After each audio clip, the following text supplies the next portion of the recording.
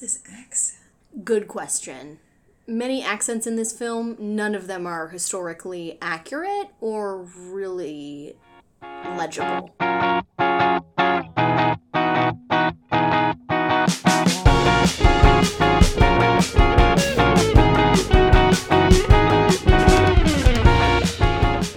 Oh, and we're still recording. Very good. Yeah, it's all part of the magic. Very good. It's us, we're back. We are back. It's been quite a time. I don't know what you're talking about. Yeah, me neither, because it's so many things all at once. It is. But hello from the end of the world. I'm Renee. And I'm Quinn. And this is Your Next Obsession, Season 3. We are still obsessed. We are still obsessed with things and each other and being in semi-hot apartments. Yeah. I've moved. That's an update. You have moved. It is less hot in here. Yeah, you have also moved. We have both switched jobs. True. Multiple times. A couple times now. Anything else happening in the world?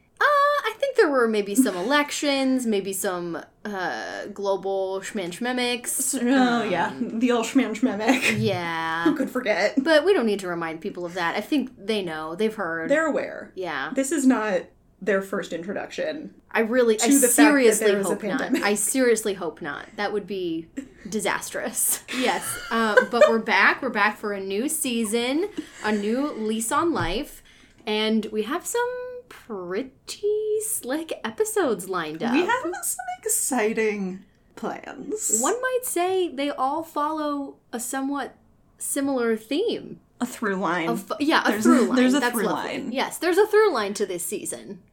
And what is it, Quinn? It's Keanu Reeves. It's Keanu Reeves! Because what does the world need more of? Time talking about men. I really hope that he's listening to this right now. I hope he's flattered. And because we are dedicating an entire season to him and his career. How could he not be flattered? Yeah. Is the thing. This is the official Keanu retrospective. This is the unabridged. Yes, unabridged and unauthorized. Absolutely, completely, totally unauthorized autobiography of Keanu Reeves. Yes. As told by some movies that he's been in. We selected what we're going to talk about based on our interest level and appreciation level and the cultural relevance and entertainment value of these specific films. It is by no means a complete look. Oh, absolutely not. Because his career at this point is vast. He has done many, many, many, many films. Generations. Mm-hmm. Yes. And we are really just cherry-picking what we're obsessed with. For those of you who don't know the show, welcome. Welcome. Thank you for joining us in Season 3. If you feel the need, you can go back, listen to Seasons 1 and 2. There's some really fun little nuggets in there. Mm-hmm. This podcast is all about diving deep into our niche obsessions. And this season, we just thought, there were too many Keanu Reeves movies for it not to be a Keanu Reeves season. I'm really excited to see the turn that it takes and to see, what we continue to discover about Keanu. He is somebody who you all probably think really in depth, but you don't see him the way we see him, or the way our future guests might. Accurate. So we're going to get a lot of fresh perspectives, hopefully have some really fun discussions, and revisit some really wonderful, joyful, irreverent pop culture moments. It's all true. And also, I would like to note that all of this is 100% genuine, that we really do love Keanu Reeves. Yeah, this is in no way... Yes. Yeah, we're not being facetious when we say we love Keanu. Genuine, authentic appreciation. Which is the point of the pod, and we hope that it brings some genuine love into your life, and it makes you think about your niche obsessions, and gets you talking about them with the people you love. True enough. Well said. So, Quinn, what are we talking about today? Today is a double feature. Oh, wow, we are starting out with a treat! Yes. Today is a combined episode about my intense obsession with two Keanu Reeves films. Bram Stoker's Dracula, directed by Francis Ford Coppola, from 1992, and the film Dangerous Liaisons, from 1988. Directed by? Stephen Frears. Classic. Somewhat less of a household name. My good friend Steve. But I'm not obsessed with Steven. I'm obsessed with Keanu. That's fair. That's totally fair. I just wanted, to cite our sources. Yeah, very true. Give the people what they want. Anywho. A bibliography. I think these two go really well together because they're both sort of like costume drama period pieces that sort of play into but have really specific genres. Mm-hmm. Dracula, obviously, in the sort of classical horror gothic. Yeah. Dangerous Liaisons being, I don't know, 18th century French romp with some also really dark themes. Like, it's definitely more a serious drama, Fewer a bit more vampires. highbrow. Yeah, horror is not typically thought of as highbrow, or I don't really think it was until more recently, honestly. We have had this discussion, you and I, and we could have it on the pod about our thoughts about the horror genre and how it is becoming really the art house genre of our time. Agreed. And I think they're really interesting examples of Keanu's range and the sort of beautiful salad that is his career, just a combination of really interesting characters and genres and styles of filmmaking. But what he brings to each role, regardless of all of this, is himself, his pure Keanu-ness. Like, I would argue he is one of those actors who kind of is himself in every role. Oh, absolutely. Yeah. And he makes it work, even in situations where you might not think he would. Like, Dangerous Liaisons was like a really high-budget studio award season movie with Glenn Close, John Malkovich, Michelle Pfeiffer, all of these, like, A-list actors, which he was at the time. He was quite famous already by 1988. But you would not perhaps expect, based on the early years of his career, for him to be in a movie like this. Yeah. And yet, there he is. And yet, there he is. I think that's really going to be the theme of this season, is like, should he be there? Who knows? But is he there? Absolutely. Yes, the New York Times last year at some point did a piece of like the 50 best actors of the 20th century or something, and he's on it. I mean, he's prolific. He is. Like, he has been in... He works. Blockbuster franchise after blockbuster franchise. He stays booking. He stays working, and even though I would argue... not necessarily, like, the most transformative acting in the entire world. No. But... we're not reinventing the wheel here. No. But it works. We know what we're getting. And he really does, he just pops into all of these different kinds of movies, and you're like, where Keanu? They're Keanu. And then you can't imagine the movie without him in it. Absolutely. I would also like to note, before we delve too much more into this episode... some of these movies both of us have seen and we'll both be talking about, this is not one of those. I'm coming into this really fresh-faced, bushy-tailed, clear eyes, full heart. Yeah, can't lose. Can't lose. But I am armed with some clips so that we can get prepared. your fresh take on it. Obviously, myself as a Keanu veteran with these films, I have my own sort of ideas and notions about it, but I also want to hear your perspective as somebody who knows Keanu, but perhaps not these particular films. And just to reference again, the New York Times piece, it's the 25 greatest actors of the 21st century so far. I want you to guess what number. Don't look. Oh, I already saw. Okay, well, before you saw, what number would you guess out of 25? Out of 25, where do you think he would be in the 25 is like, 1 is the best, right? 25 is I think, 1 is the best. Okay. I would guess, like, solidly in the middle. 10 to 18. And where is he on the ranking? 4! Yeah, he's number 4. Which, this is the blurb written by A.O. Scott. It says, maybe you're surprised to find Keanu Reeves so high on the list. As I was. As we were. Okay, correct. But ask yourself, have you ever been disappointed when he showed up in a movie? No. Can you name one film, emphasis mine, can you name one film that has not been improved by his presence? We're talking about Ted Logan here, about Neo, John Wick, Diane Keaton's also-ran love interest in Something's Gotta Give. Oh, yes. Ali Wong's also-ran love interest, a guy named Keanu Reeves, in Always Be My Maybe. Surely there is not another movie star who exhibits so much range while remaining so irreducibly and inscrutably himself. That is like I'm so glad that you brought that up, because I feel like that's the perfect little nugget of kind of why we can sustain an entire season about Keanu. Yeah, absolutely. We're not talking about like, oh my god, look how he transforms into all of these roles. We're like, oh my god, look at this range of movies that he's in. Somehow kind of plays himself in all of them, and yet it works in is fantastic. And I would argue it's a more pure form of creative expression to just always bring your complete self and let that be enough. Like, I think there's something really beautiful about that, and not everybody can do it, right? Like, Daniel Day-Lewis is really famous for being super, quote-unquote, method, also known as an asshole.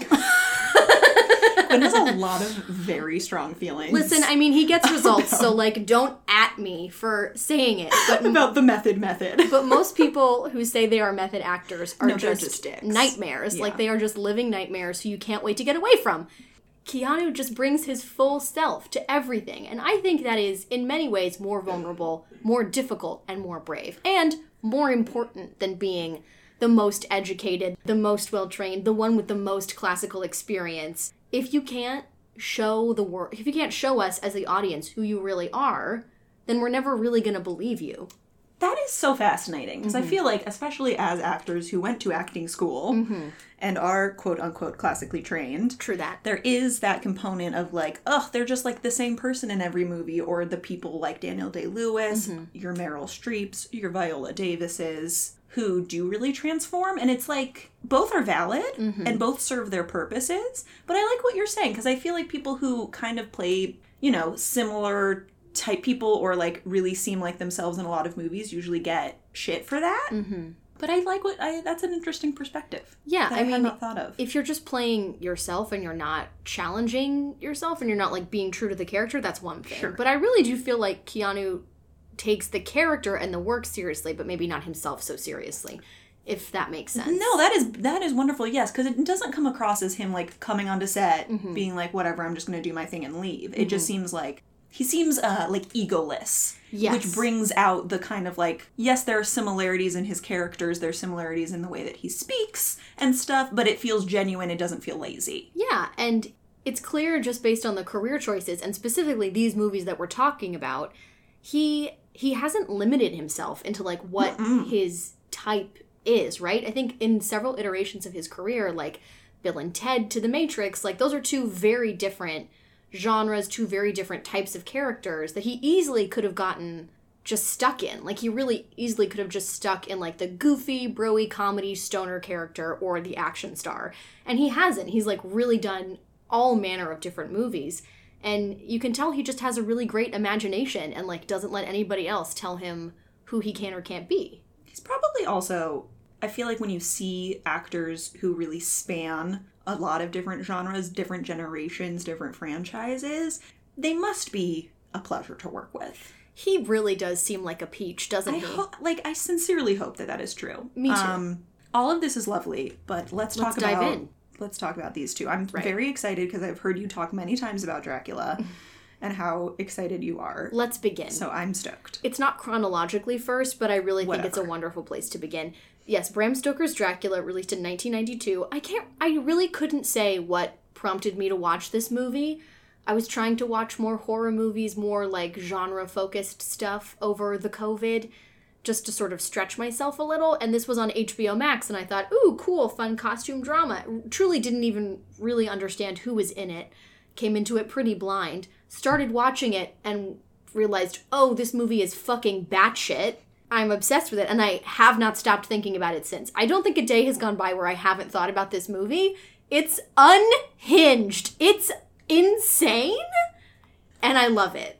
And it's directed by Francis Ford Coppola. It's directed by the man who made The Godfather. And Apocalypse Now. And Apocalypse Now made this movie that is so silly in the best way and doesn't give a shit.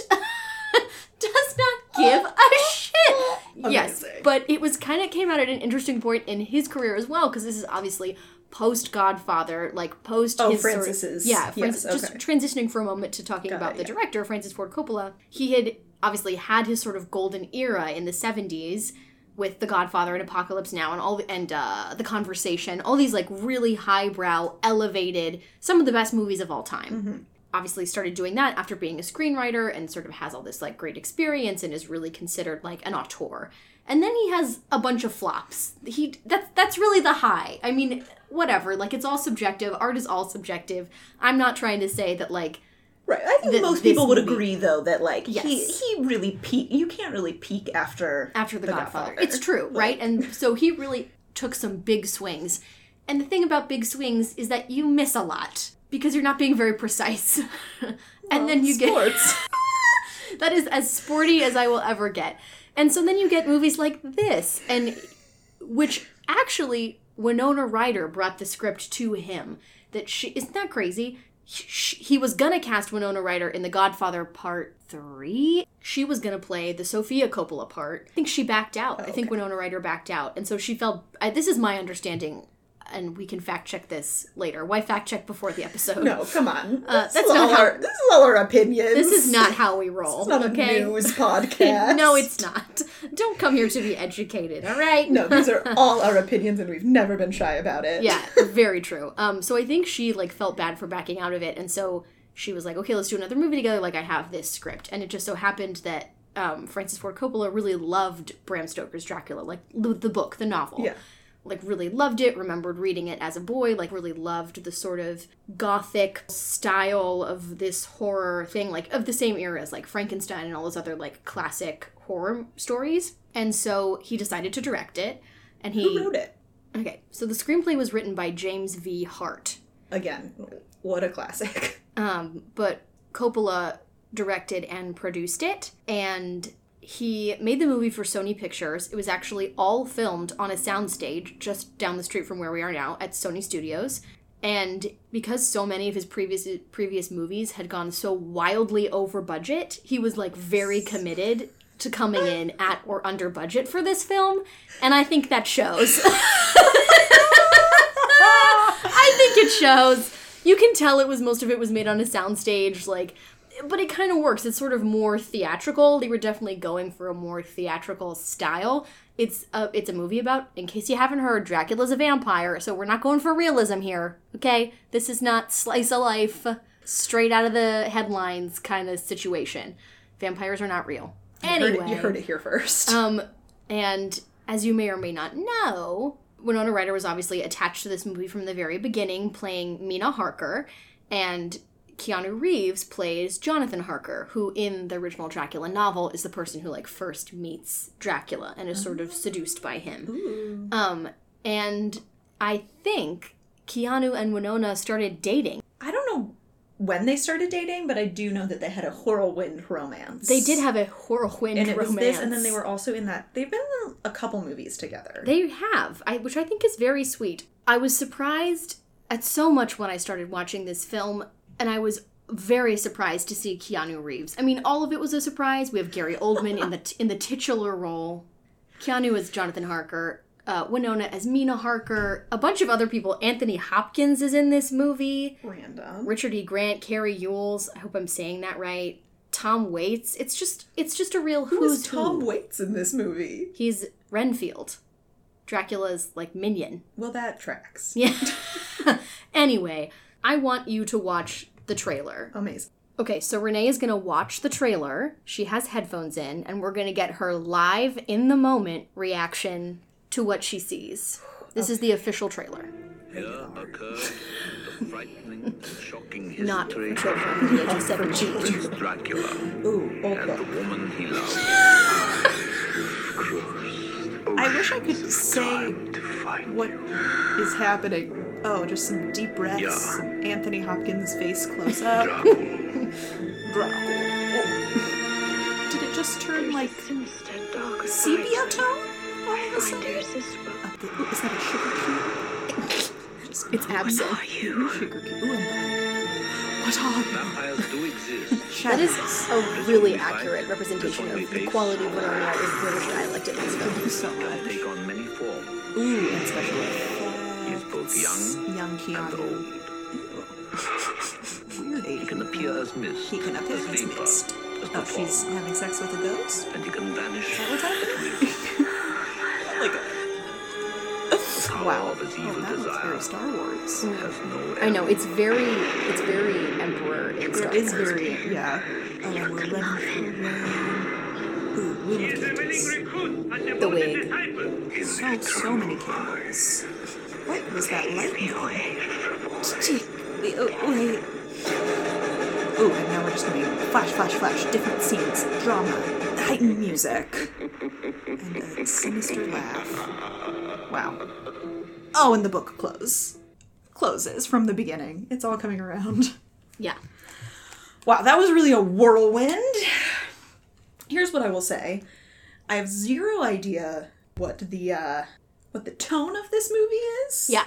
It's very hard to tell if it's like trying to be campy and bad, or if it's just like, oh, it was the early 90s. Yeah. It is bad. Yes, watching the film does not clear that up. The question remains. We never get clarity. No, I mean, it is campy. It is heightened. It's not strictly realism. Right. And it's also not strictly clear what it is they're going for. I saw that. I could see it really. You know what this trailer felt like? It felt like all of these A-list celebrities were hanging out at Francis Ford Coppola's house, and they were like, let's do a skit, like, for our parents, you know, like what you do when you're hanging out with your buds, and then your, like, parents come to pick you up, and you're like, we made a skit. That's what this feels like. Yes. And, as you can see, you said special effects as you were watching it. Yes, so there are a lot of, like, visual effects, special effects, makeup, and an important thing to know about this film is that all of the special and visual effects are in camera. Ooh. So there's very little VFX, any kind of, like, digital editing, altering of what you see. It's all in camera. There was never any doubt. Yeah. But even the stuff, like, when you see the eyes in the train car, like, that was all done in studio, and I think the idea was to try and replicate some of the techniques of early cinema that were sort of in the same era that the movie is set. Oh, that's interesting and cheaper. Yeah. Yes. And yes. And cheaper. This movie is a great example of what it means to make really strong choices with very little backing them up. It definitely feels, again, just from the trailer, there is a component of it that feels kind of like slapdashed together. It's also an incredibly horny movie. Oh yeah, I mean, was she having sex with just... Unclear. No, I think Fog? it's that he can, like, enter... I think she was having a sexy dream. No! No, she was having a sexy dream about Dracula. Just really quickly, are you familiar at all with the story of Dracula? No. Okay, great. Then I'll fill you in. So Jonathan Harker, kind of unclear what his job is, but he's some sort of, like, banker, real estate person in London in the, like, 1800s. And he hears about this, like, person who's buying up all of this land in London, and he goes to, you know, Transylvania to meet with him. And it's Dracula. He's like Count Vlad Dracula. That obviously Dracula's a vampire, and he gets stuck there. Dracula tricks him and traps him, and then travels to London in disguise, sort of like regenerated to a younger self, and seduces Jonathan Harker's fiancée, Mina Harker. And she kind of falls in love with him and is sort of bewitched by him, the vampire. And the idea in the movie is that she's kind of a reincarnation of his medieval wife who killed herself. Keanu, he's doing his best. Everybody is doing their best. He is doing his best to do a sort of period British dialect. And I think just because it's just not great, right? Like, it's not the best. It's not the best. When you said that it was in London, and then you said Keanu Reeves was in it. Yeah, he got a lot of shit for his dialect at the time. Like, a lot of the reviews really panned his performance and his dialect specifically, but I honestly, watching it, didn't think it was any worse than Winona Ryder's. Like, I honestly thought they were equally bad. She was just sort of more prestige at the time, and I think people kind of gave her, because she was, like, so hot in the early 90s, I think people kind of, like, gave her a pass or just didn't care or notice, but, like, her dialect is also bad. Yeah, I mean, well, you get that in so many movies where, like, the more prestigious, the more, like, accolade-y, you know, actors, sometimes things pass. We let it slide. Yeah, we let it slide. The way we don't for other For people. Keanu, I will forgive many multitudes of sins, this British accent being one of them. You're gracious. Yeah, very much so. A gracious Lord. It's just such a fun time and a wild ride. It's not a movie that you so much understand as it is a movie you experience. You just kind of let it wash over you. I think the real argument is that vampirism is like some kind of metaphor for like lust or sexuality or sensuality. That makes sense. And that is not so. There are many things this movie is. One thing it is not is subtle. I think we've established that. Yeah, which is good because Keanu is also not especially subtle. That is super true. Mm-hmm. And I think in this it works. He can just, and he kind of has the thankless job in this movie, which is the character that like is central to the plot but is not the most interesting. I mean, he kind of seems like the husband in Rocky Horror, who it's like they go to this weird place, she gets seduced, and he kind of is just like the straight man to set up the normalcy. Yes, part. he gets seduced by like the brides of Dracula. Cute. That are sort of also giving the Fates or like Medusa-y vibes at some point. It's a real mishmash. Yeah, we're really combining all sorts of lore. Yes. If we were still in college and I was writing a paper about it, I would use the word pastiche. So he's stuck in Transylvania, I guess, kind of getting raped and like also drained by these brides of Dracula. And anyway, he escapes, makes his way to a convent, then writes a letter to Mina, who thinks that he's just, like, dropped off the face of the earth while being seduced by Dracula. So then she travels to Romania, Transylvania, to marry him, and they get married, and then they come back to London, and then they have to defeat Dracula, which brings them back to Transylvania. But I thought she loved Dracula. She kind of does. But, okay, so he's not, like, he doesn't show up in London and is like, hey, I'm Dracula, wanna fuck? He, like, says, I'm some Eastern European prince, and look how young and hot I am, and look at this luscious wig. It's happened to all of us. He goes, have you tried absinthe? Wanna dance? And that's pretty much how it goes. It's a tale as old as time. True enough. And that's pretty much what happens. So she thinks he's some, like, fancy European prince, but there's something deep and dark about him, and she doesn't know what it is, and it feels like she knew him in a past life. Wink, wink. That kind of a situation. And then eventually... So Dracula also, because he needs to feed while he's in London trying to seduce her, he ends up, like, her friend, who's, like, her friend's kind of a slut. The movie makes her out to be a slut, but celebrates that at the same time. We are slut celebrating, not slut shaming. We are never slut shaming on this As I said before, it's a very horny movie. That was evident. Yes, in and the trailer. so her friend gets turned into a vampire, and that's how they kind of, and then Anthony Hopkins plays Van Helsing, the famous vampire hunter. And so he's like, yeah, this is definitely a vampire situation. And everyone's like, yes, we believe you 100%, no questions asked. That never happens. Yeah, that never happens. And so she turns into a vampire and they have to kill her because she's a vampire now. And then they have to stop Dracula. But at that point, she's like kind of already in love with him and she like starts to get turned. She starts to turn into a vampire because he like comes into her room and he's looking all sexy and she's all horny and they kind of start to do it. They're like making out and then she's like, bite me, and then he does and then she's like, I want to taste your blood, and then they're like, you know, doing the vampire thing. At this point, does she know? Yes. Yeah, at that point she kind of knows. Right. It's revealed to her who he truly is. And at this point she is already married to Keanu Reeves, so she is cheating on Keanu with a vampire. With Dracula. Which has gotta hurt. For Keanu? Yeah, for Keanu. Oh, okay. That's gotta be rough. He's like, are you kidding me? This guy imprisoned me in his castle for months, and the whole time you were doing the dirty! Yeah, that is a real insult to injury situation. Truly, he's like, I have all this trauma. My hair is white now. He's got sort of like a Bride of Frankenstein's white streak in his hair after he comes back because he's, you know, traumatized. And, yeah.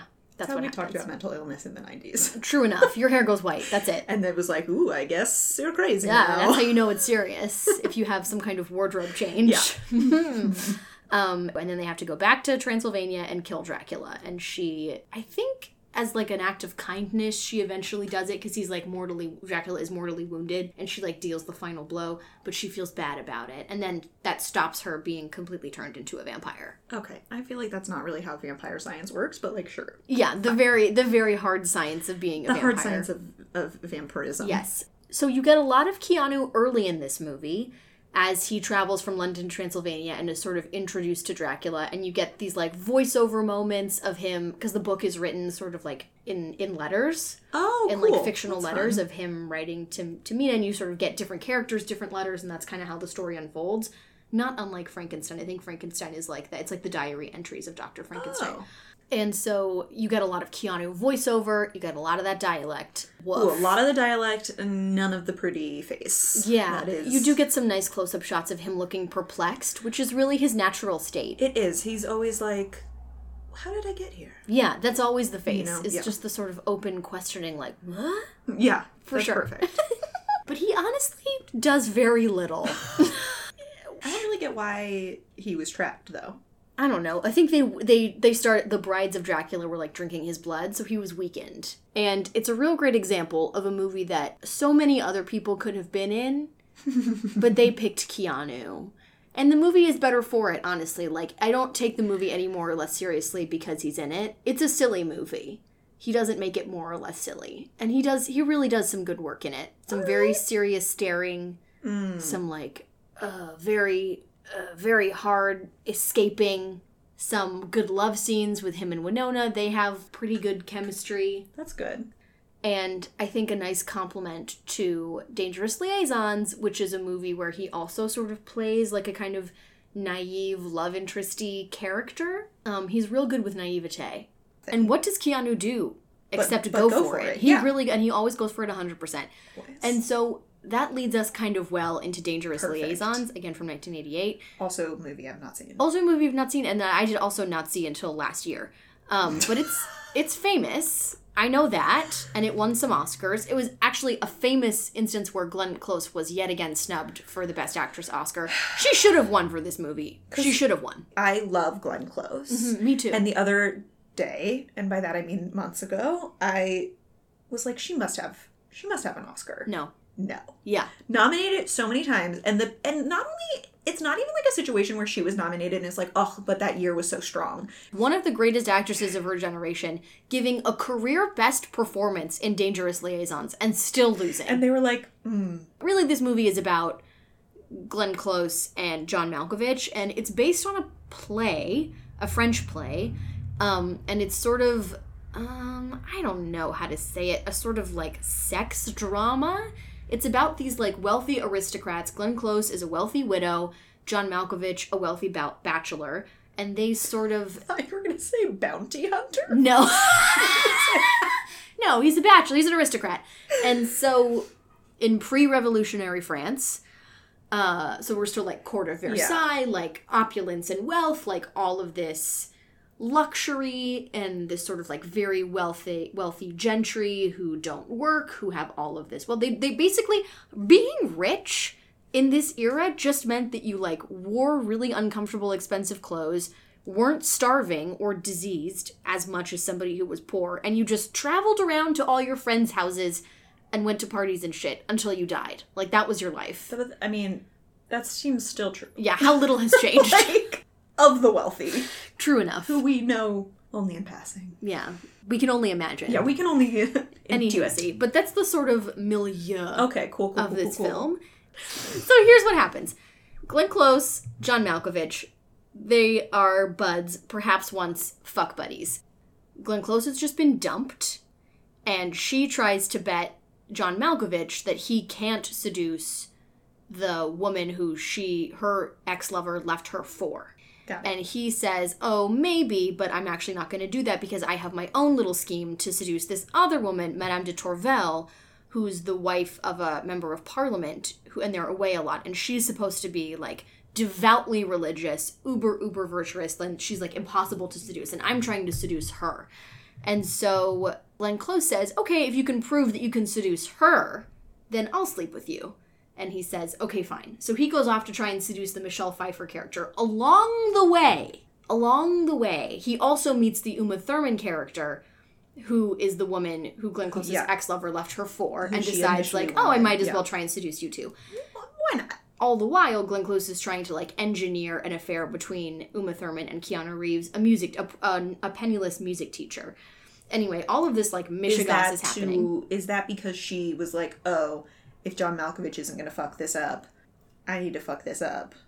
Yes. Instead. Yeah. There's sort of a kind of intense cat and mouse game between the two of them. Okay.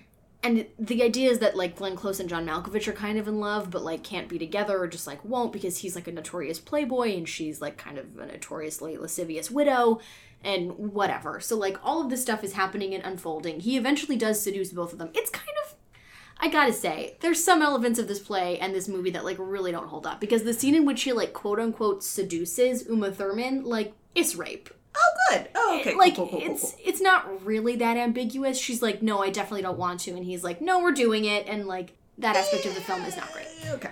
And has not aged well. But the Keanu character, he's in love with Uma Thurman, but then she kind of has this affair with John Malkovich. And then I think she actually doesn't marry the guy she was going to because it gets out that she had an affair. But she falls in... No. She doesn't marry the guy she was going to because she falls in love with Keanu Reeves. So so they do fall in love and that they're going to be together. But then Keanu Reeves finds out that she had an affair with the John Malkovich character.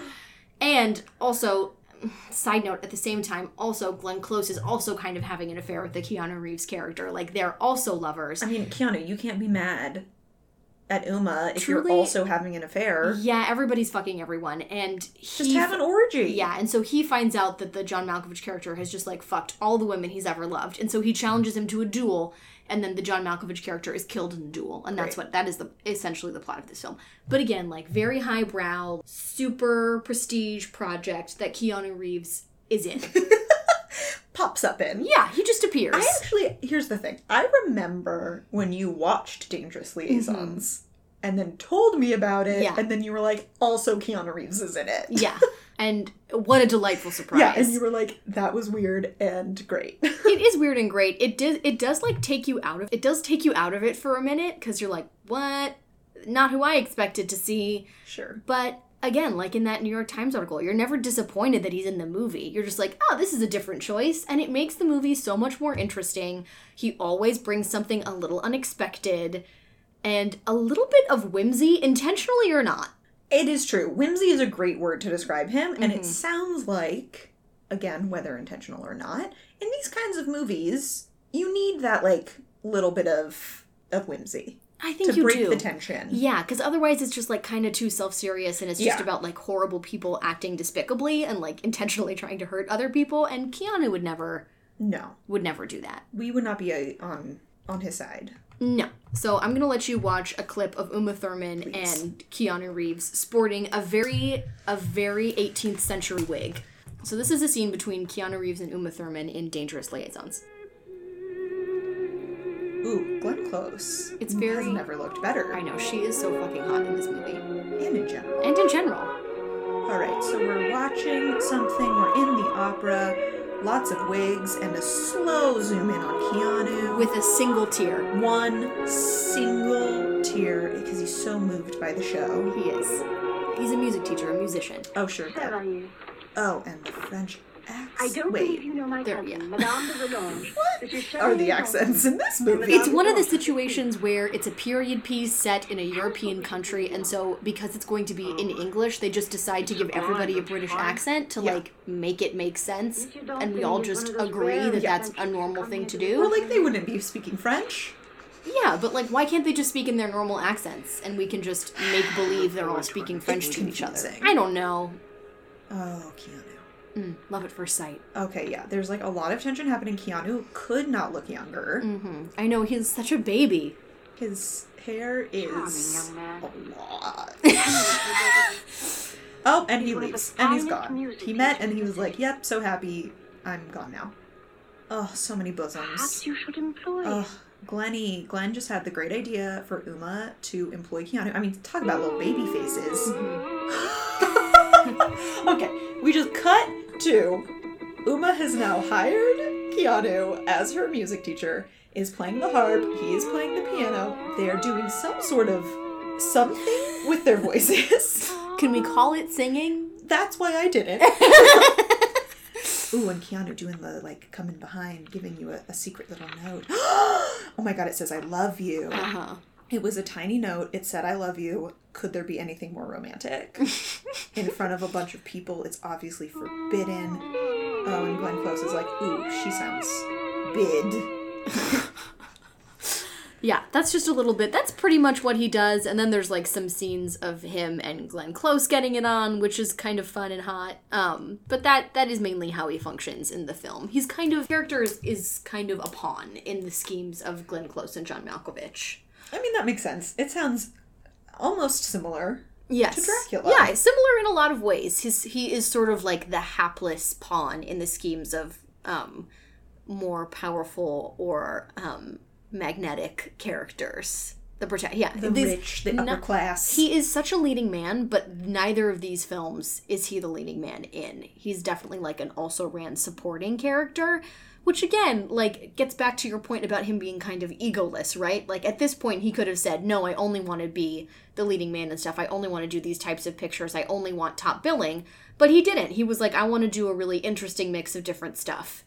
And then you get this. It is interesting. I mean, they were 4 years apart, but it is interesting that in kind of quick succession, he did two period piece, more dramatic. I don't know if we can call Dracula drama, but an unintentional comedy. But things where, again, where he was like trying to stretch himself. Yeah.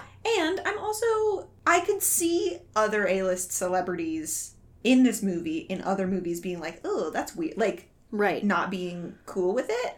But even in just that first scene, like, he and Uma looked great together. Mm-hmm. Yeah. What was your take on the little acting that you saw him do? Definitely whimsy. I would say. It's earnest, sincere, all of those, like, synonyms. Mm-hmm. Yes, definitely different, I would say, than what we're usually expecting. Like, I was not expecting, even from that, like, long shot, didn't recognize him. Mm-hmm, yeah. Again, the wig is doing a lot of the work. But I don't know that I've ever actually seen him in, no, that's not true. It's been a really long time since I've seen him do, like, serious work. Mm-hmm. And it is interesting. There is always going to be a component, though, that's like, what? Yeah. There's still, like, in the back of your head, he is still, like, Bill and Ted. And in his other, like, kind of silly action movies, you're like, come on. What you doing here? But you're right. It is kind of fun that after success, he was like, I'm going to take some smaller parts, but do some more. Because this is also fun. Yeah. It's just fun in a very different kind of way. Completely. And, before we wrap up, I think it is definitely worth mentioning that, he did some pretty remarkable things, especially as, like, an actor of Asian descent who is, like, mixed race and not white, to be in, like, big period piece projects like this with basically an all-white cast and still, like, make a name for himself, make space for himself in projects that people might not expect to see him in. Yeah, absolutely. And as I think you made a really good point, that we had just come off of seeing him as the leading man, that even just to see him in a supporting, like, there's so many surprises about him in these movies, and one of them is like, oh, this is a tiny part. Like, this isn't, so you're surprised that he's in it, you're surprised he's doing something serious, and then you're also like, oh, I'm seeing a movie with Keanu Reeves in it, but it's not about Keanu Reeves. Yeah, it's not a Keanu Reeves movie. It's like, have we ever, that is not a trajectory that I have seen as often. Yeah, it seems like he does just seem, like, genuinely very guileless, and, like, you just get the sense that he really loves it, right? And that's why he's doing it, not for recognition or fame. I mean, like, I'm sure that's some motivator, too, because it's, like, it's not like he's not a god, he's a human being. Like, I'm sure fame and success is appealing as it would be to anyone. It's nice to have money. But it's clearly not his only motivator, right? Yeah. And no, I mean, there's so many stories of, like, his philanthropy and him, like, giving away his entire check on the Matrix, like, all of that. So, yeah, it's for the money, but also, you can definitely see that he's doing it for the fun of it and for, like, the stretch of it and not just for the prestige of it. Yeah, and I can imagine, just because of his kind of unique mannerisms and presentation and, like, his style of acting, I'm sure many people along the way, like, didn't take him seriously or underestimated him because he didn't fit into their idea of what a serious actor was or looked like or sounded like. But still, he persisted and, like, has had a pretty remarkable career in spite of other people's preconceived notions about him. It's true. I mean, going back to it, though, the fact that these parts are smaller, though, kind of makes sense, though, because I don't think he would go from, the big blockbuster thing to then somebody being like, would you like to be the lead in this, like, very like, what we're hoping to be a critically acclaimed movie. Mm-hmm. So for him to also be like, okay, that's not the role I'm going to get, and then take a smaller part, as opposed to like, well, then I'm just going to make my own, or like, blah, blah, blah. Like, to trust that maybe these actors are better at this kind of genre. This isn't my place to be center stage. This is my place to be a supporting character. Yeah, I mean, he's versatile, he's limber and nimble, and not afraid to take risks, and I think we should all aspire to that level of, like, flexibility and openness in our careers and our creative pursuits. Agreed. Yeah, agreed. Well, now I want to watch both of these movies. Yes! So, mission accomplished. I mean, that's always the mission of the True. And then we'll have to do a check-in about your reaction. Oh, when I watch after. it, yeah. Oh, absolutely. Hopefully by the time we're done with this season. Well, so maybe like the last episode. Shall we go on to our segment? We like to end the pod. Yeah. With a cute little segment. If you've listened before, you know. If not, welcome. And today's segment, we're just going with an oldie but a goodie. Pet peeves. Pet peeves. Pet peeves are the perfect thing for this podcast because they're basically like the opposite of a niche obsession. They're a niche frustration. Again, as I've said many times, one of my biggest pet peeves is when people don't know what pet peeves are. And they're like, my pet peeves are littering. It's like, no, that is a global issue and a problem, a systemic issue in our society. Not a pet peeve. Not a pet peeve. No, a pet peeve is individualized, it's specific, it's petty, it carries basically no real importance. It's just something that irks you. And other people will think that you're crazy. Yeah, absolutely. For being annoyed by it. Yeah.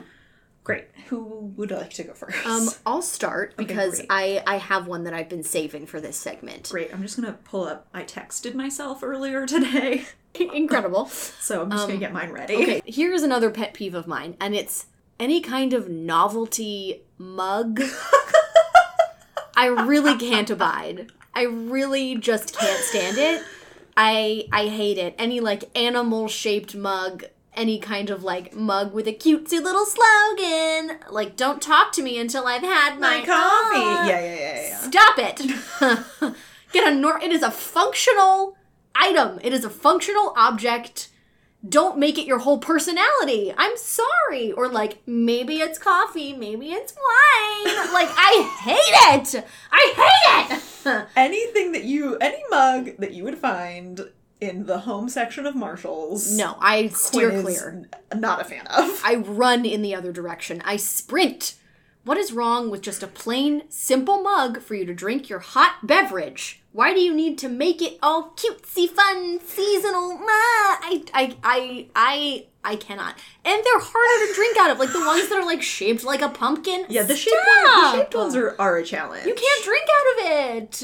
I mean, as somebody who drinks, not me, as somebody who drinks like a lot of coffee and tea, this feels like a very appropriate pet peeve. Yeah, and also, I hate any kind of, like, novelty item that's meant to be, like, a funny conversation starter. It just feels so disingenuous and, like, cloying to me. Okay. I just don't like it. Yeah. Thank you for coming to my talk. I hear that. Mm-hmm. I don't necessarily agree. Yeah. But I get it. Yeah. I completely understand. Thank you. But how do you feel about just, like... But you like pretty mug. Like, yeah, it that's has fine. Like a nice pattern on it. I love a pattern. It's not that you want like all mugs to just be like standard size, like white. No. It's just I'm good with that. The ones that are like going out of their way to be obnoxious. Yeah, and they are, and I find them very obnoxious. We all know the ones I'm talking about. Oh, no, we absolutely do. But that's the thing is, like, if you have one, you have 15. Exactly. Exactly. It becomes a problem. Here's the thing. It's never just one mug. It's so true, Renee. Oh, now you've really got me going again. It's never just the one mug. Because if you have one, you have to have more than that.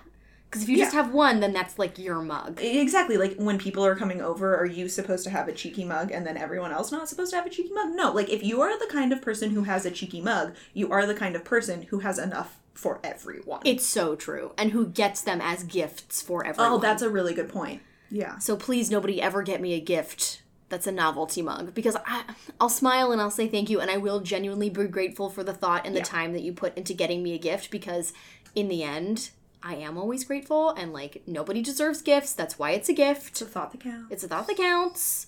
but I will throw it out. But if you love her, don't do it. Yes, so that's my pet peeve. What's yours? I love how impassioned. Are we doing one? I think I was only prepared with the one. We can do more than one. Okay, so these 4 I should. This is very representative of our 2 personalities. I will tell you that I texted this to myself, got a text, was excited, and it was the text I texted to myself. So, and I knew that was going to happen. I literally was like, Renee, now that you did this, it's going to ping. Like, don't think that it's somebody else. I do that with emails to myself all the time. Yeah. Okay, here's one that has come up recently.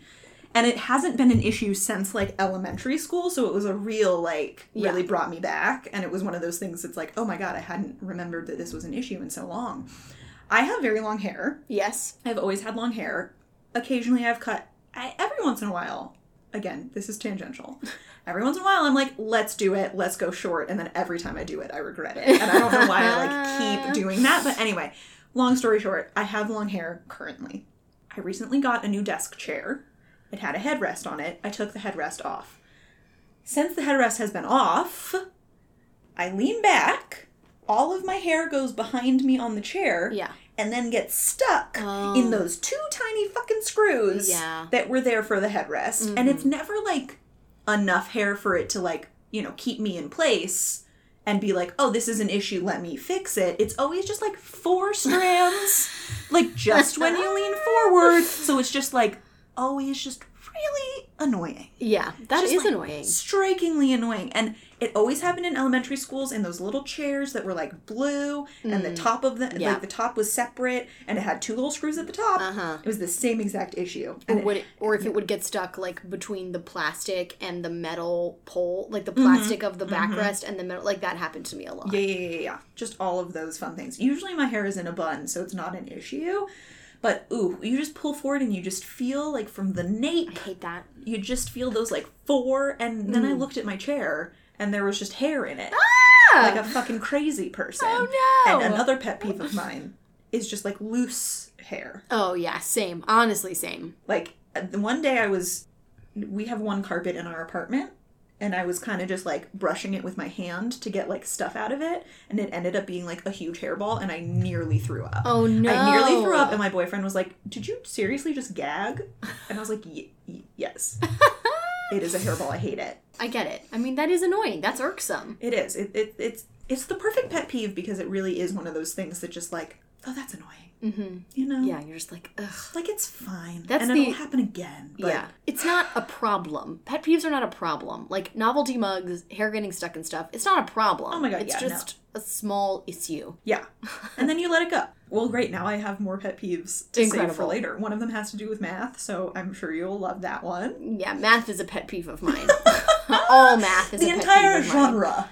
Not a fan. Not a fan. Try to avoid it if I can. And on that note, go watch a Keanu movie this weekend. Go watch a Keanu movie, tell us all about it, and we will be back with more. Yeah, in the comments, let us know what your favorite Keanu film is, or a favorite Keanu moment. Okay, signing off. Thank you. Bye.